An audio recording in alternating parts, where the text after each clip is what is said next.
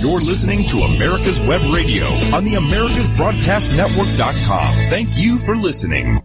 Good morning or good afternoon now. It's time here on America's Web Radio for Remembering Desert Shield and Desert Storm. And we have a little bit of a change now with what we're going to be doing, and we'll bring in our guest right now. He's been on before as a veteran, and he's a veteran of Desert Storm and Desert Shield, so it makes sense that he knows what he's talking about. Philip Forsberg. And Philip has been on several times before, and we're going to be talking about remembering those two events and what caused them and what has transpired since. But, it's at America's Web Radio, we feel like all veterans are important. And I found out several months ago that incredibly people had already forgotten Desert Shield and Desert Storm. And you'd do the man on the street type thing, and you'd get the deer in the headlight. And so that's why America's Web Radio started the show to begin with, is that we can't let any of our veterans under any circumstance be forgotten. So, Phil, welcome back to America's Web Radio. It hasn't been but a couple of weeks, but we're always glad to have you. And I think we've got a thing going here that you're going to be representing Desert Shield and Desert Storm. So welcome back to America's Web Radio. Thank you very much, David. I appreciate the opportunity. Well, you want to go just quickly and sort of give a very brief, who is Philip Forsberg and your military activity, and then we'll get right into Desert Shield and Desert Storm. All right. I was commissioned through Army ROTC in 1982, and I was originally commissioned in the infantry, and then went to flight school and became a pilot. I flew Cobra gunships and scouts, and then I broke into fixed-wing flying for the military intelligence folks. And after my first tour in Central America, flying missions down there, I came back to the States to fly the OB-1 Mohawk at Fort Hood, Texas. And right after I checked out in the Mohawk, we got our alert for Desert Shield. Wow, so, that had to be sort of a shock, didn't it? Well, yeah, I've actually, after having spent, a year in a remote assignment in Honduras, I was kind of looking forward to a kind of kickback stateside assignment, and that was not to be. So most of my time in the States after I got back from Honduras was spent in training right up until the time we deployed to go out to Desert Shield, as it was called at the first. I guess that's you're sort of like an EMT or a first responder in the fact that you can be called up and get your duffel bag ready. You're moving out tomorrow, day after tomorrow, whenever they say. And the military rules the roost when you're on active duty. Fair statement?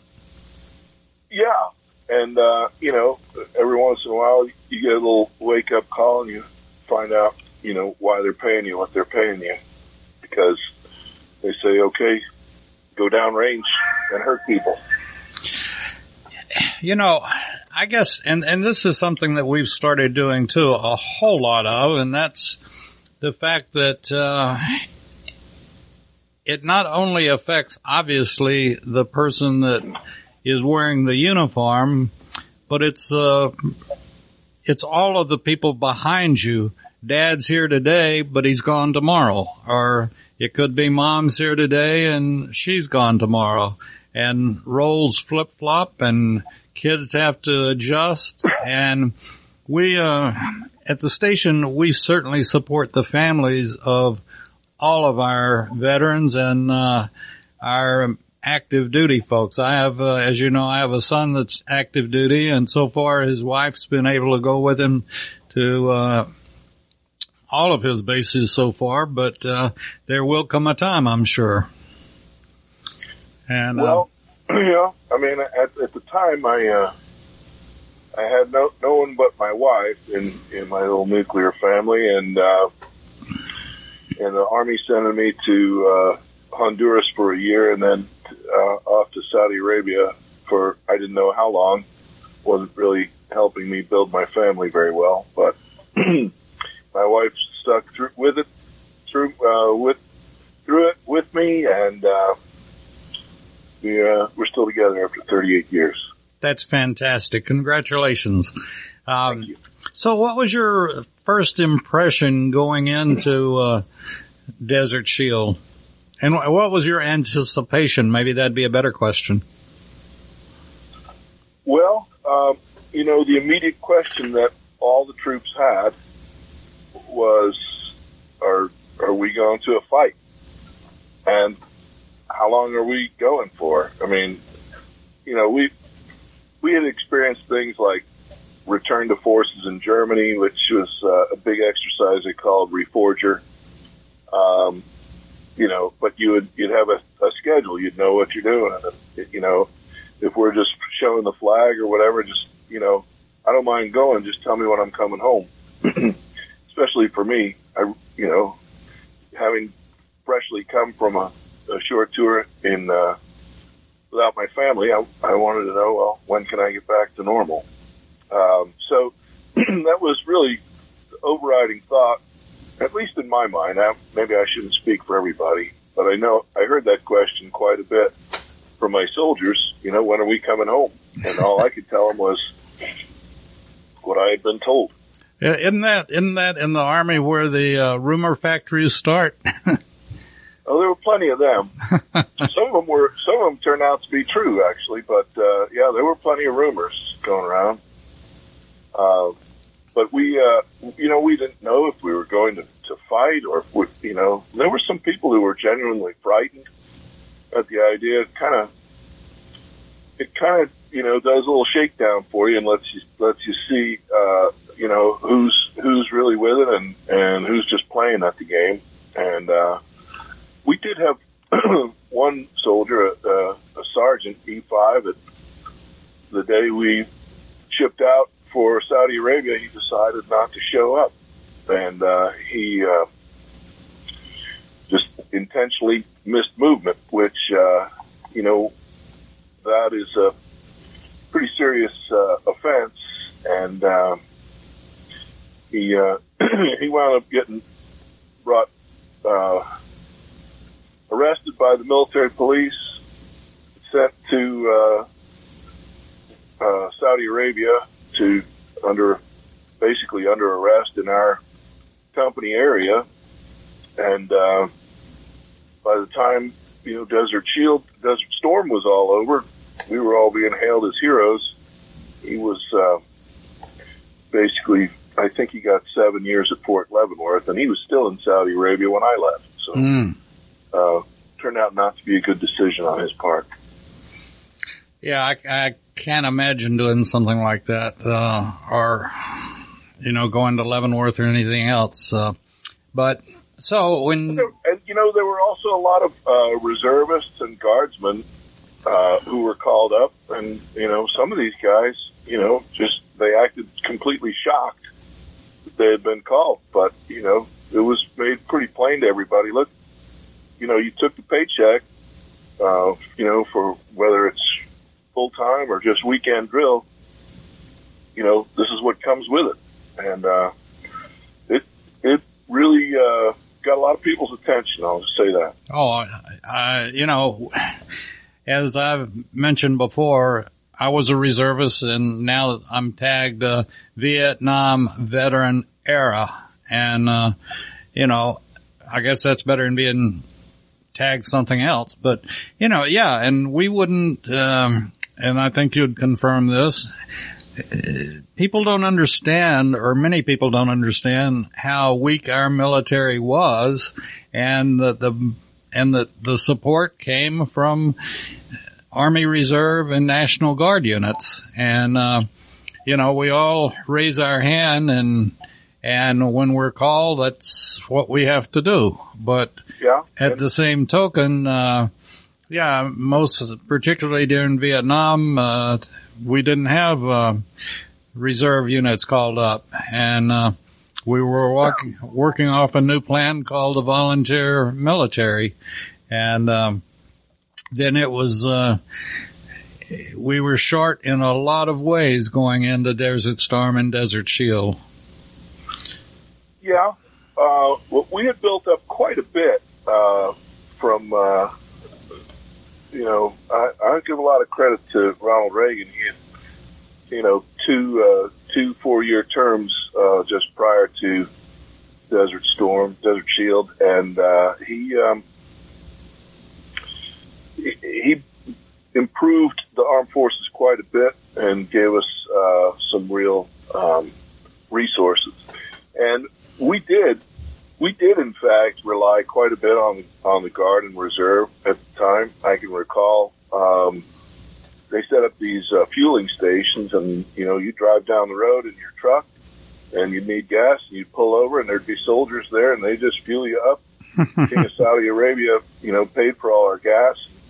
It was pretty nice. But I remember this one fella who fueled me, and he was probably the oldest private I'd ever seen in my life. He was out of I believe the Mississippi Army National Guard, and he had probably one of the best attitudes of anybody I ever saw in that whole theater. Nice guy. But, and then I can recall sitting at a mess hall one day talking to some folks, and they were guardsmen. They were out of one of the Dakotas, and I asked them, what was their military occupational specialty, and they told me I think it was 77 whiskey. And I said, well, what in the world is that? And he said, water purification. I said, really? He said, yeah. And they explained to me that they would take basically a hose, toss it in the Arabian Gulf, suck up salt water, run it through their machines. Pure water would come out. They'd put it in 50,000-gallon blivets on the back of a flatbed tractor trailer, and that was it. I got to tell you, when I heard that, I was really amazed at the planning and the readiness that went into that whole operation. It was really quite magnificent. Oh yeah, I never heard of that, but that's the only one I know well is 11 Bravo. Yeah, or we used to call it sometimes 11 Body Bag. Yeah. Yeah, but a lot of great planning, and speaking of that water and the trucks and everything, I would fly these missions, and I could listen to AM radio on my ADF radio in the airplane. I would listen to the Voice of Peace from Baghdad, which was kind of Saddam's little Baghdad Betty or Tokyo Rose or whatever. And they kept saying, "Oh, you Americans." This is before the hostilities broke out. He said, "You Americans are gonna, melt in the desert, and you won't be able to survive." And I'll tell you what. The guys who really, are the sort of unsung heroes of that story was sort of like Patton's Red Ball Express.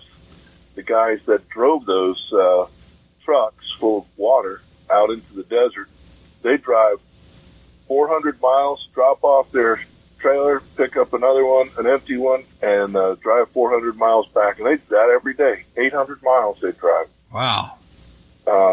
They just did a fantastic job. I think the world of those guys. You're opening a door that I've really, and this is what this show's all about, really, what the station's all about too, is enlightening folks on what it's like to be there. And I was going to ask you a question when you were talking about going to a mess hall a minute ago. What was the chow like over there? Well, of course, we had, within our organization, we had our organizational cooks. And so they had a little mess tent set up. But my outfit, we were aviation and we were fixed wing, so we were sort of fixed on an airport. And this airport was under construction. It was King Fahd International Airport in Dammam. And the king had a lot of expatriate laborers building the airport for him, and he had mess halls for them. And, the king was very generous to all the soldiers who were going to keep him from getting overrun by Saddam. And so he just said, have your soldiers eat in our mess hall. And so we would go take one of our trucks or something over there with a bunch of soldiers and go sign in at the mess hall. And the food wasn't too bad. Our cooks made us breakfast usually. We only ate our suppers over at the mess hall, and then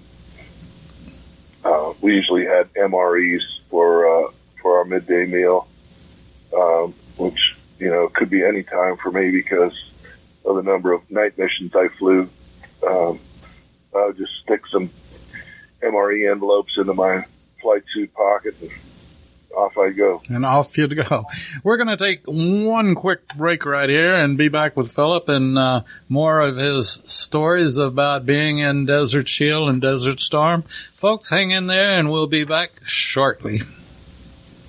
If you live to serve and want to make an even bigger difference, consider joining the U.S. Army. With training in fields like medical care, linguistics, and engineering, an Army career can amplify your efforts with humanitarian opportunities all over the world. Plus, you'll receive competitive pay and incredible benefits, so you'll be taken care of, too. Learn more at GoArmy.com. Ladies and gentlemen, boys and girls of all ages, I am Roger B., host of the Locked and Loaded Show on America's Web Radio. Join me live every Tuesday at 1500 for the best in gun news, gun products, and gun politics.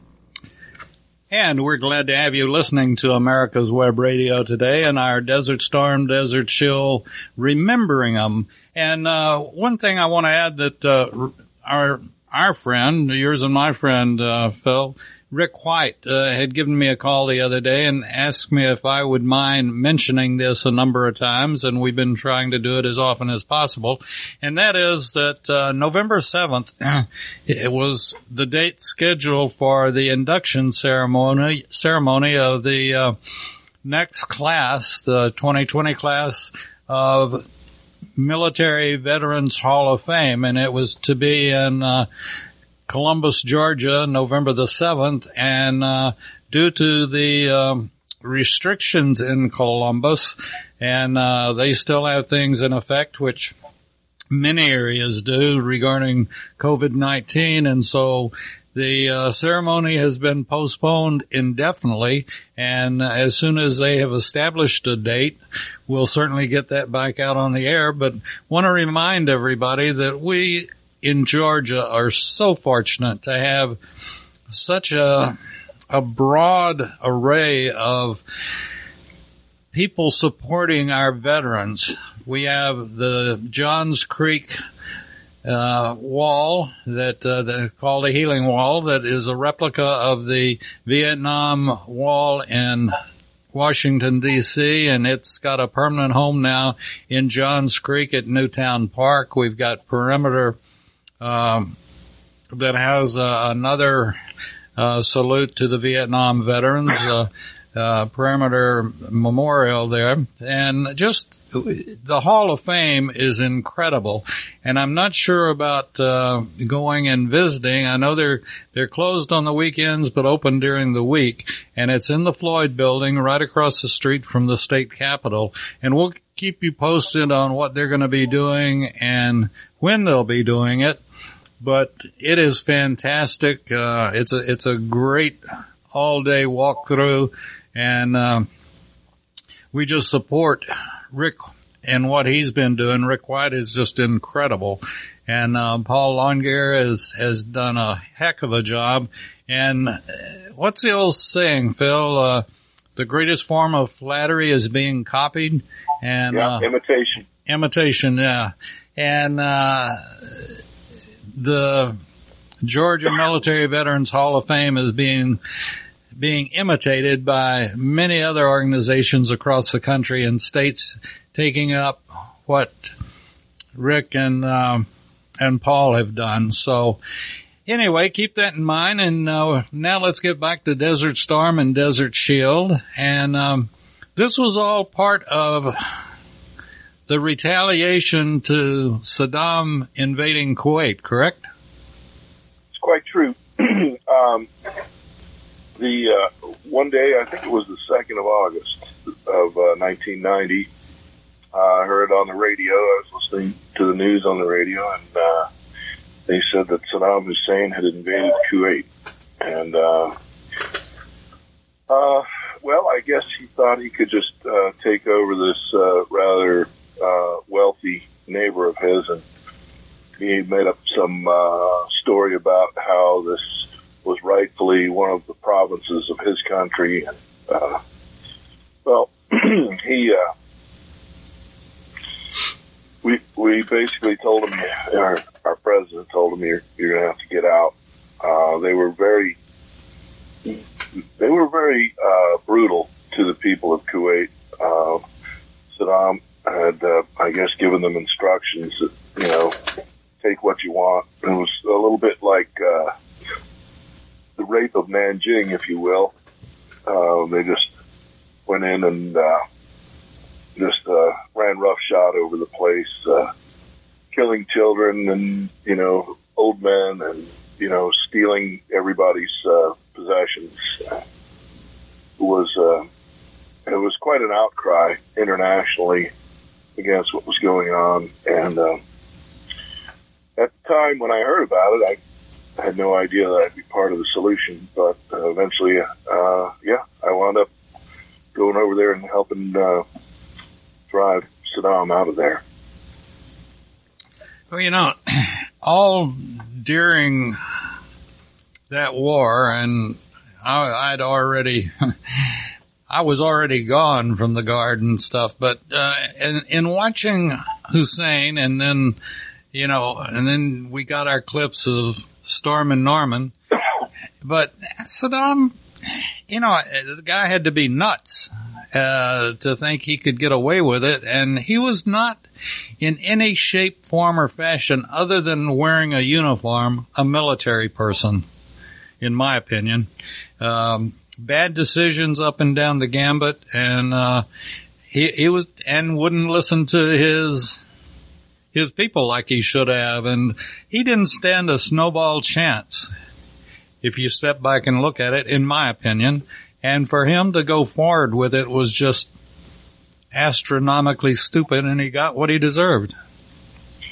Well, at the time, our Secretary of State, I believe, was a guy by the name of James Baker, and I can recall him giving his ultimatum to Saddam and saying very plainly that up until this point, Saddam had made a series of miscalculations, and he told him essentially any further miscalculations on his part were going to be extremely costly, and that proved to be the case. He was given quite an opportunity to leave. I was a little incredulous at the fact that he allowed us to build up a force of about 500,000 troops right under his nose, and then it was very interesting because there were all sorts of rumors that went on, and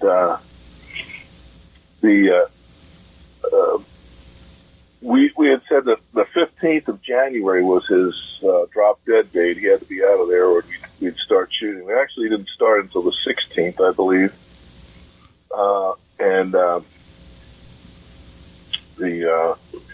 Suddenly, so 18th Airborne Corps was far to the eastern part of Saudi Arabia, and then there was some big signal, and wham, that whole 18th Corps, 3 divisions suddenly disappeared and made this end around out to the west. And I mean, the 101st Airborne Division, with augmentation from other units, put 100 Chinook helicopters in the air at one time. They put the entire division, the entire 101st, 150 kilometers inside, behind the Iraqi lines. Wow. It was just amazing. Now, in your opinion, who would have been formulating this plan? Was it Schwarzkopf or his aides, or? Well, it was left to General Schwarzkopf to execute the plan, which he did, and he was quite a guy, very, if you'll recall, kind of big, larger than life sort of character, and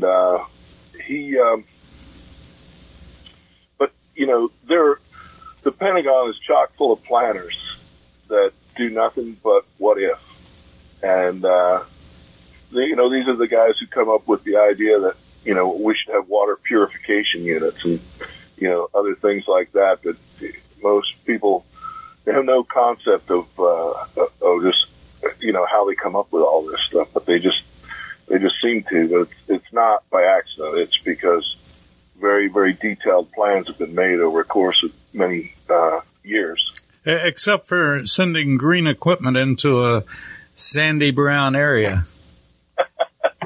Well, we painted all our trucks before we left, so that got taken care of.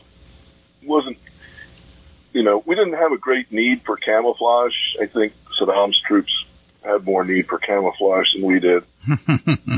On that note, I recall there was an incident of some fratricide when the Air Force had engaged targets that turned out to be friendly forces, and of course all the detractors wanted some retribution, or how could this happen? This is obviously the president didn't know what he was doing, and same nonsense you hear these days. And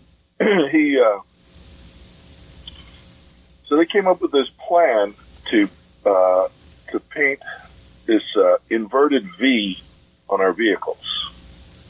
It was just like a black V on our sand-colored vehicles, inverted, with the point up instead of down. And the word came down one day, everybody paint this on your vehicles. Well, there was a general in the Pentagon. He was briefing everybody, and we got to watch this on CNN. And they asked him what was being done to prevent fratricide. And he said, well, we have a scheme that we're painting our vehicles. And they pushed him on that. And he said, for operational reasons, I'm not going to tell you what that is.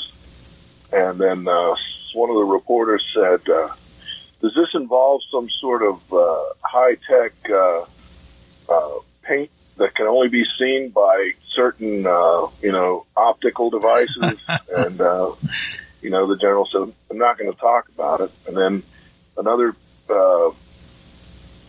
reporter said, have we shared these optical devices with with our allied nations that are there fighting with us and this thing just got legs and kept going and going. Then the general just looked at him and said, I'm not going to talk about the paint. All it was a V, inverted V paint. I remember well, yeah.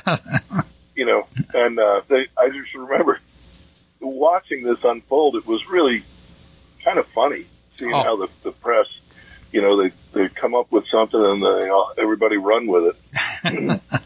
It's a wonder somebody hadn't said, no, we're putting saddlebags on elephants, and they'll be sure. And the press would have gone with that too.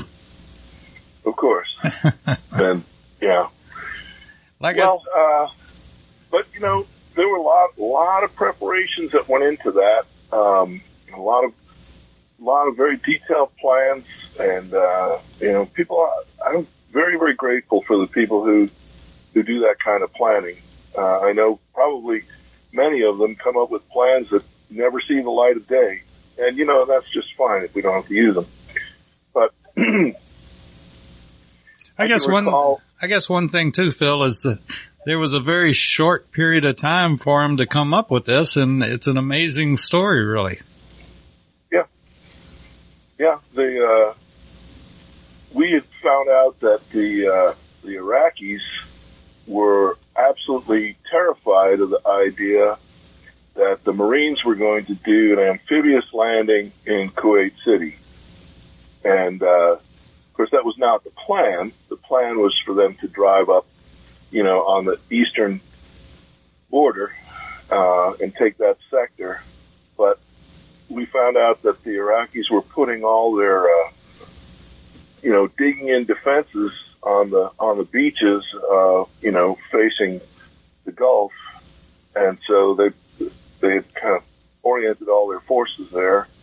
So we let them think that, and then I think we sent in 2 SEAL teams maybe that simulated a Marine amphibious assault there on the beaches, and meanwhile, the Marines were coming up, driving right up the sand the way the rest of us were, and it made the job quite a bit easier. I do recall, thinking back to the time when we were getting ready to go. We didn't know if we were going to be fighting or just, what exactly we would be doing over there. We were down at the rail yard loading up our equipment to go, and one of the folks at the rail yard I ran into was the assistant division commander of the 1st Cavalry Division. He was the assistant division commander for support, and he had about 4 rail cars that were just completely full to the brim. And I asked him, "Hey, General, what's in these cars?" And he said, "Hellfire missiles." And I said, "That's an awful lot of firepower right there." And he said, "Well, yep." So at that point, I was pretty sure we were going to go hurt some folks, but I didn't have any firsthand knowledge of what the plan would be. Then another revelation I had when we went down to the port, and they were unloading equipment, and so I watched them unload our equipment, and right next to us was the engineers for, I believe, the 1st Cav Division, and they were unloading bridging equipment. And I thought that was very interesting, in as much as there are no rivers in Saudi Arabia. So it kind of gave me an indication of how far we might be going. You're obviously telling me stuff that I didn't know, and nor did I have any reason to know. But at the same token, you struck the point of there's no greater country in the world than the United States of America, and its support of and supported by our incredible military. And I marvel at the folks like my son that's dedicated and is dedicating his whole life to the Air Force and to the United States of America to protect all of us. And that's why we do a number of different shows about veterans and what they did and what they are doing since they came back or went or whatever the situation might be. And the stories that you're telling right now, Phil, are just incredible. And, I'm sitting here thinking about you, the individual that packed your duffel bag to go. And then I'm thinking about your company, your brigade, whatever, and all of the equipment that had to be packed up to go. And in a record amount of time. It was just beyond belief how fast we got there, in my opinion. Yeah, I mean, it was a lot of work, but we got it done. We got our orders, and we did what we were told.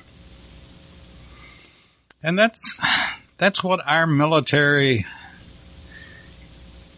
is all about. And I don't think there's a military, I don't think there's a nation that has a military like ours. And I've told this story, and General Dix, that was there when you were there, he was called back up to serve during the pandemic, and that's what he's still doing. Now, let me ask, you and I never have talked age exactly, but I can say for a fact, and I've said it before, and I'll probably get in trouble. There's one person that listens to the show that says I talk way too much, and if I do, well, I'm sorry, but there are other channels. Anyway, is the fact that with all the interviews that I've done, I can honestly say there's not a person that I've interviewed, including myself, that if the president called or somebody called, we'd all raise our hands and go right back in. I'd probably be in charge of pushing the walkers or something, but you know, that's what a veteran is all about. Would you agree? I agree. Yeah, and you know, I think about the guys and the gals we have out there today protecting us, and just the selfless service. And you know, you can't pay somebody enough to do that. It really has to come from a love of country. There is a limit, you know. They're not going to do it for free. They need to, you know, they need to have lives too.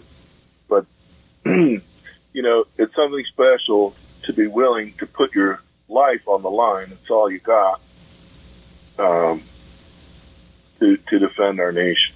And, you know, what can I say? I'm honored to have been there. I'm honored by the service of the folks I saw around me doing fantastic things. And just, you know, like that guy fueling vehicles on the side of the road.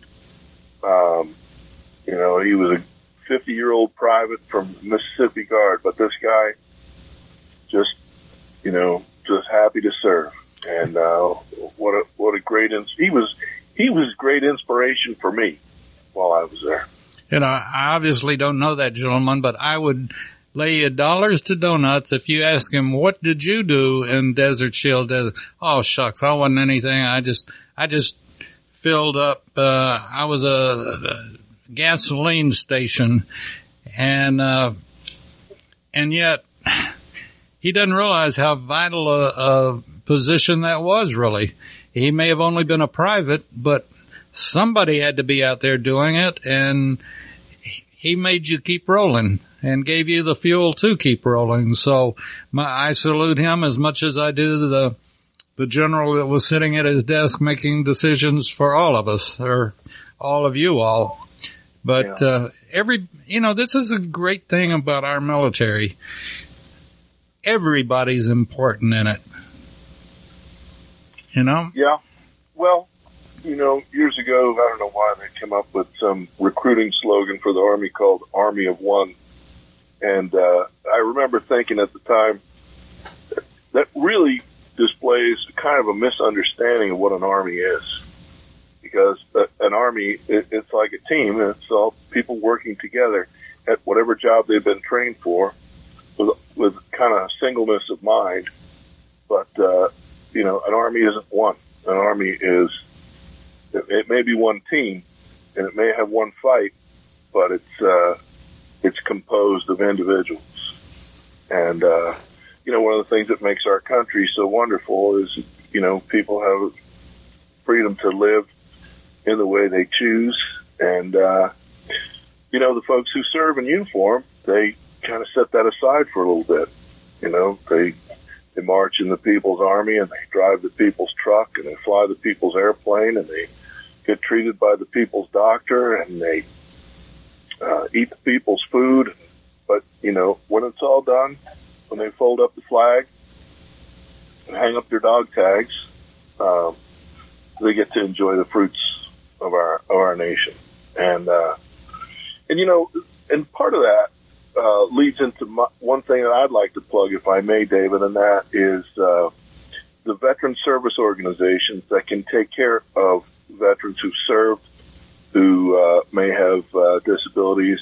As I've said before, I'm a volunteer service officer with the Disabled American Veterans, but there's American Legion, and there's VFW, and there's any number of other organizations, and they all have service officers, and they're there. If there are veterans listening that are looking for benefits, you know, or having a hard time getting the benefits that they've earned from the VA, they need to call your local chapter of the DAV and ask to speak to a service officer. And they don't charge a nickel for what they do, and they'll just help these guys. And some of the guys that are most deserving are the least likely to ask for help.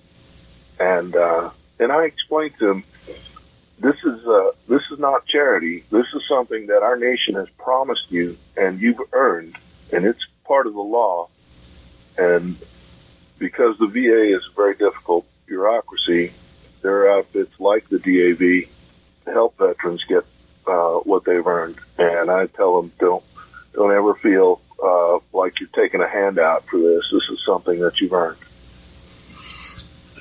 That's beautiful, Phil. You know, it's and I know how hard you work at that and work with the DAV, and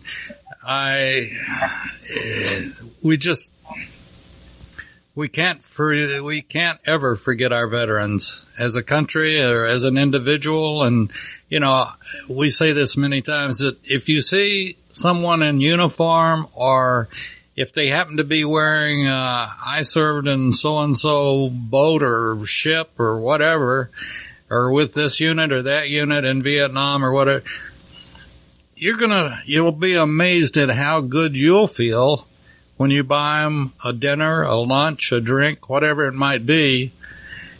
You will feel a whole lot better for it than they do. They will appreciate it, and there's not a vet that I know of, our first responder for that matter, that the two words thank you go so far. Oh my goodness. Yeah, you know, you just can't put a limit on thanking somebody for their service. And you may not have served, or your family may not have served, but the sacrifice that our veterans have given our country is just, they can't be thanked enough. And this is, being a part of the largest fraternity and or sorority in the world is the greatest thing that a man can do. And John 15:13 sums it all up. And it just, you know, everybody should be on their knees thanking God for being born and raised in the United States of America. And I'm not going to preach on this by any means, but we have a very important election coming up, and you have every right to vote any way you want to vote. And we have our opinions, but the important thing is that you live in a democratic republic that lets you vote and express your opinion. So don't give up that privilege. Go out and vote. And, Phil, it's a pleasure having you on. What was your coming back to the States like? If you can do it in a few minutes. Well, that's a, there were a whole series of events, and we were told, oh, you're going to come back, you're going to be a hero, everybody's going to buy you beers as soon as you touch ground somewhere. And, it's not really what I experienced. They gave me 50 soldiers from my unit to bring back, and 49 from the 2nd Armored Division to come with me, and I was sort of in charge of these 100 soldiers, including myself. And it took us over 36 hours of flying in the extreme luxury of a C-141B Starlifter, which is almost as loud on the outside as it is on the inside in flight. And those wonderful lounge chairs that you got to use. Well, they called them comfort pallets, but it was just some basic cheap seats that had been bolted to the floor. First stop we had was in England.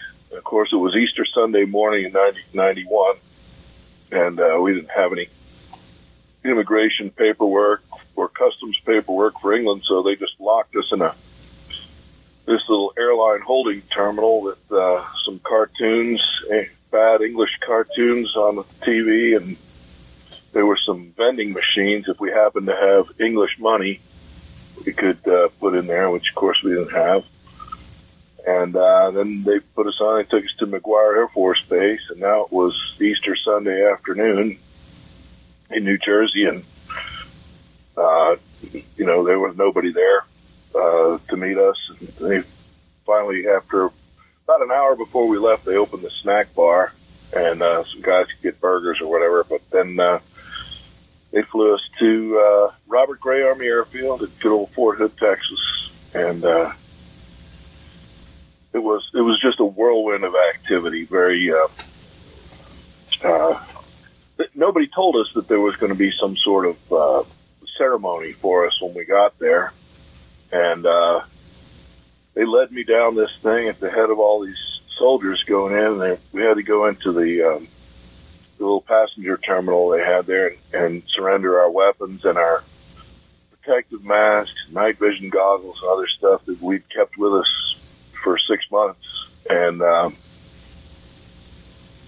then they put us on these buses, and our hangar for our unit was just at the end of the runway down the taxiway from where the passenger terminal was. And so we got on these buses, and now we're feeling sort of lighter than air because now we don't have all these encumbrances that we've, not been separated from in quite some time. And then as we headed down the taxiway to our hangar where our families had decorated it, they had an MP military police car escort.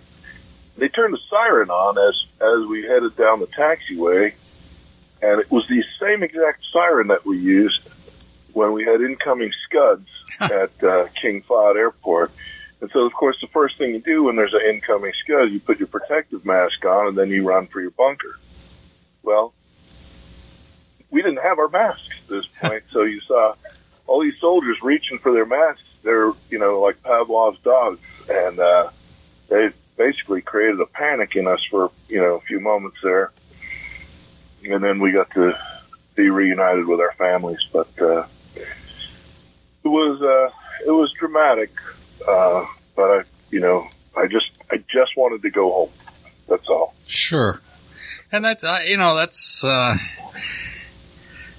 I think that's the story of everybody that's been deployed is I just want to go home. And, the folks that we've had on that have been injured and so forth and have given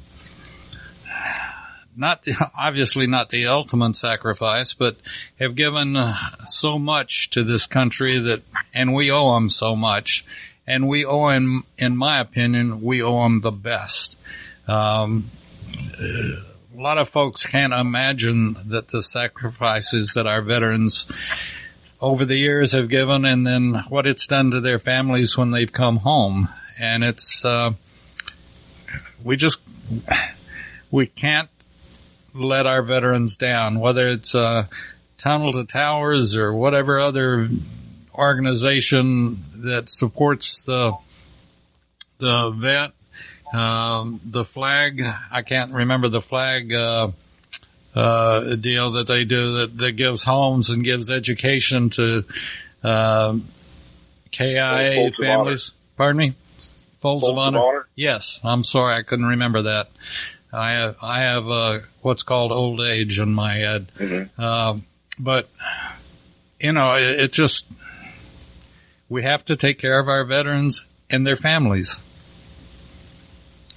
And donate, please. I agree. I can recall, it was about 2008. I was on my last tour of the Pentagon, and I had some friends of the family who had come from Sweden, and it was their first time to the U.S. They spoke English, but anyway, I went to meet them in the lobby of the place where they were staying and take them to my house. And when I met them there, I was in my uniform, and a fella came up to me in the lobby, and he shook my hand and he thanked me for my service. Now, in 2008, we were still pretty hotly involved in both Iraq and Afghanistan. And, I told him, he was welcome, and I thanked him for paying his taxes that pay my paycheck. And when he left, my friend from Sweden turned to me and she said, she was very surprised by that. She said, does that happen often in the U.S.? I said, yeah, actually it happens all the time. And it didn't really register with me until sometime later why that would be so strange to someone. And I guess when I think about it is, Sweden, like all the other countries in Europe, they had kings, and the armies belonged to the kings. And if the king wanted you in his army, you were in his army. And sometimes the king used his army to subdue the people. And it's very, very different here in our country. Our army actually created our country.